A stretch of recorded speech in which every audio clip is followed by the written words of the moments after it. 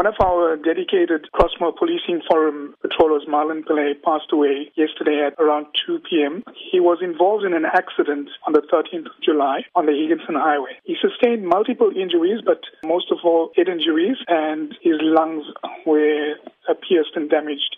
He was in a coma from the accident right up until his death. What was the reason that led to the accident? Okay, speaking to the surviving driver, rocks were placed on the Higginson Highway eastbound, as well as a light pole at about 4:30 on the morning of the 13th of July. Marlin and his friend Shane Madurai were en route for a fishing trip, and as they came around the bend near Unit 5 off-ramp, they saw this obstacle on the way and they tried to avoid it, and there were further rocks placed on the other lane, tried to avoid it and hit this light pole and ended up on the informal settlements on the left-hand side of the highway. What happened when the car crashed? The informal settlers there got to the vehicle. They yanked these two guys out of the vehicle, dragged them about 100 meters. They took off their clothing, their shoes, stole their wallets, their cell phones. They stripped the vehicle. The vehicle was a bare shell within 4 hours. The tires, the mags, the seats.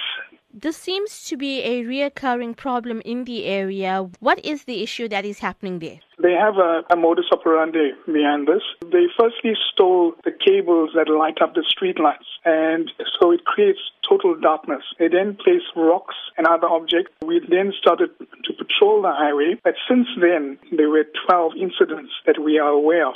The loss of a young 26-year-old who was heavily involved in crime fighting must be a huge blow to the family and the community and the CPF as well. Yes, it is. Personally, he was more like a brother to me. We sat till early hours of the morning, 4, 5 o'clock in the morning on weekends. We patrolled the highways together. He's a very humble person, always willing to help. His family is devastated. I spoke to his uncle, Anesh Rajpal, and they were very emotional and very angry and upset that just for a few rands, his clothing and his cell phone, they've lost a dear nephew, a son, a cousin, and a dear friend.